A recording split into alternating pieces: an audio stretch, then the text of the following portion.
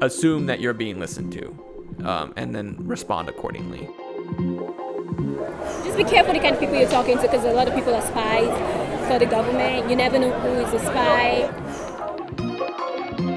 Good morning, EICM. Good morning. I love Unity Sunday. Do you love Unity Sunday? Yes.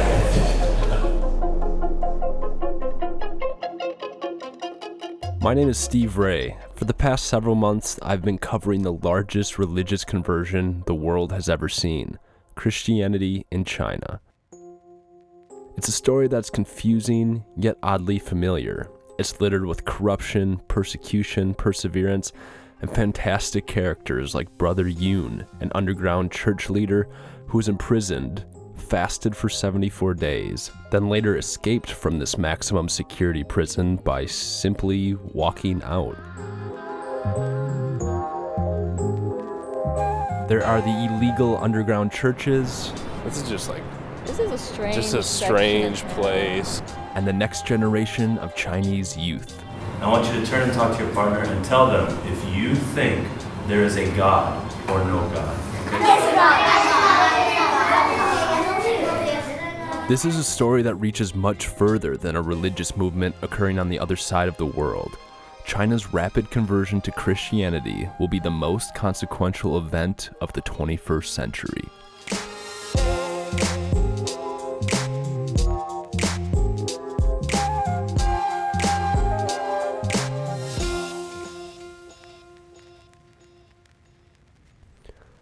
In parts 2 and 3 of the series, we'll get into the inevitable collapse of the West as we know it.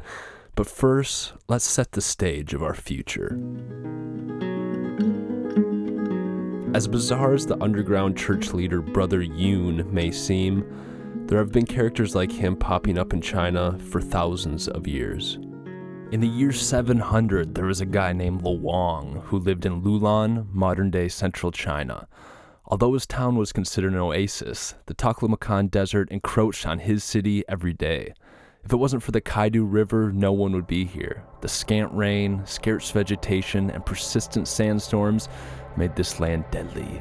Despite these dangers, guarded caravans full of valuable stones, ivory, and silk would come and go.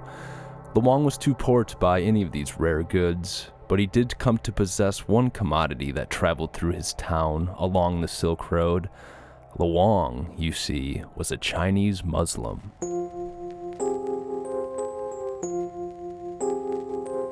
Since before Luang's time, around 300 AD, and for nearly 1,000 years after, the Silk Road spread treasures and culture at an unprecedented scale.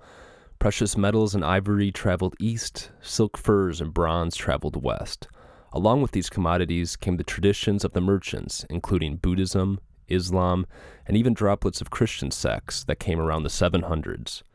To generalize the religious landscape of China during this millennium, let's just say that Chinese religion was a complex mix of folk religion, Taoism, Buddhism, and Confucianism. By the 15th century, the old Silk Road was rendered irrelevant by ships along the Silk Sea Route. The desert extinguished the remains of the old Silk Road towns, and China became increasingly isolated.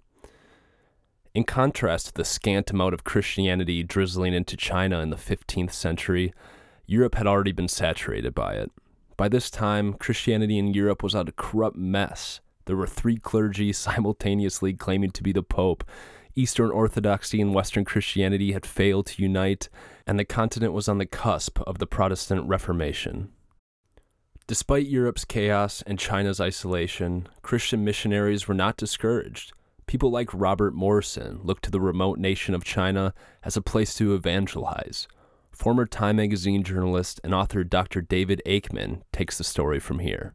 Morrison was a very interesting guy. He was an Englishman who wanted to travel to Canton. The only way you could get to Canton in those days from England was either by American ship or a British ship. But if it was a British ship, it had to belong to the British East India Company. The British East India Company did not like missionaries. And so they said, Mr. Morrison, you seem to be a nice guy, but sorry, we don't want you in China messing up our carefully constructed relationships with Chinese officials. you better ask the Americans to take you to Canton. So that's what Robert Morrison did. He traveled to New York, and then he persuaded an American trading vessel captain to take him all the way around Cape Horn across the Pacific, and he arrived in Canton in September 1807. And on his way across the Pacific, the captain of the ship, a sort of very gruff American seaman, said, Mr. Morrison, do you think you're going to have any impact on the idolatry of the great Chinese empire? To which Morrison famously replied, no, sir, but I think God will.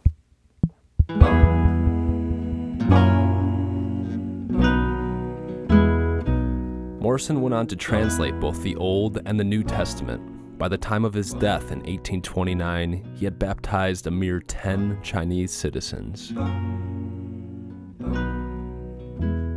As emperors and policy changed, Christians were killed, imprisoned, and banned from practicing. This ebb and flow of Christianity in and out of China continued until the 1950s, when many thought Christianity had come to the end of its rope. And so when the few remaining Western missionaries were kicked out of China in the early 1950s, many people said, that's the end of the Chinese Christian experience. Forget about it. Communism is here. Most Chinese are grateful that the Civil War has come to an end. The communist regime is doing its best to restore normality and prosperity to China.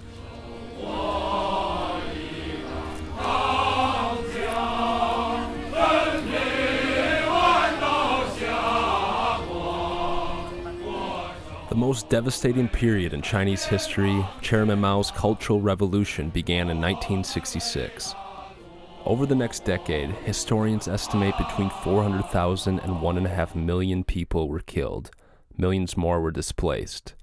The economy came to a halt, historical and religious sites were destroyed, and all religion was banned.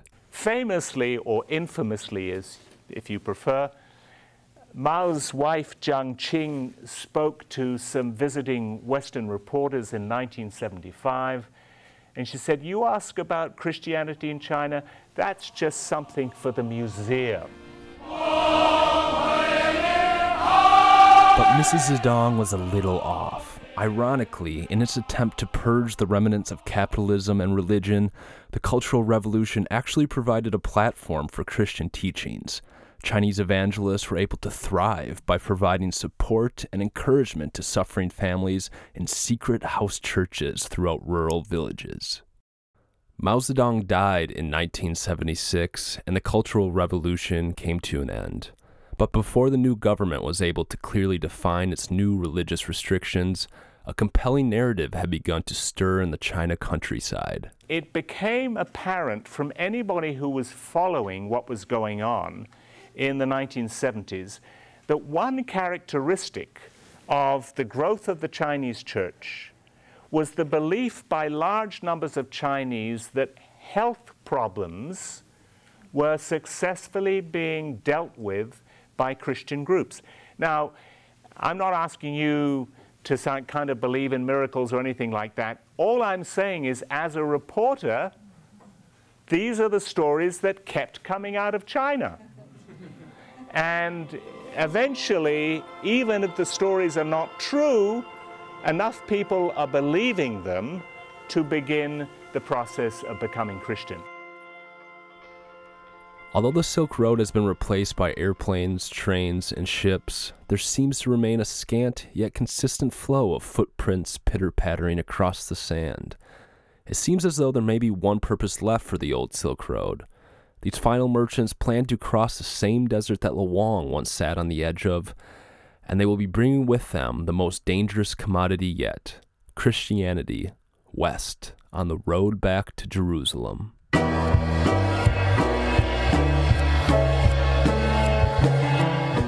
An idea called the Road to Jerusalem.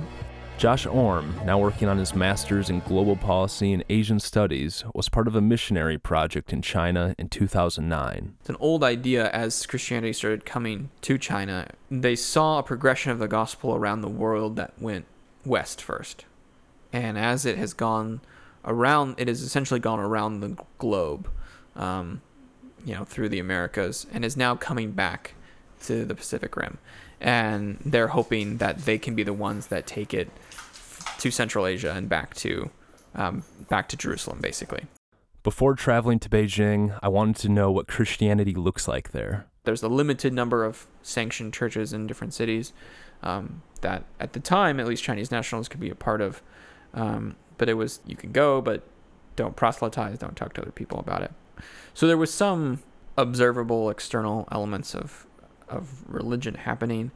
So I didn't really experience the underground portion, but heard a lot about it certainly. And it's the big conversation that people want to have. And that's where Brother Yun once hung out, underground, acting as the most identifiable leader in the Back to Jerusalem movement. Above ground, in these government-sanctioned churches Josh mentioned, church websites read statements like, "Due to local government regulations, the fellowship is open to foreign ID holders only. Thanks for your cooperation."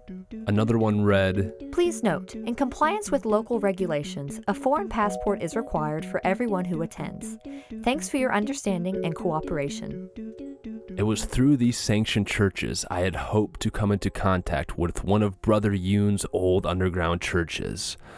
Or so I thought.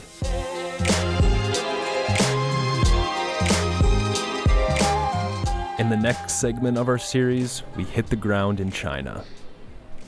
I'm not really sure what happens here on Sundays. Church definitely isn't on the agenda for most, but for me it is. This is Beijing, China. Just be careful the kind of people you're talking to, because a lot of people are spies. Music's by Grammatic, Paul Spring, and Winston Dry Todd. A special thanks to Dr. David Aikman and Josh Orm. I've linked to all of them in the show notes.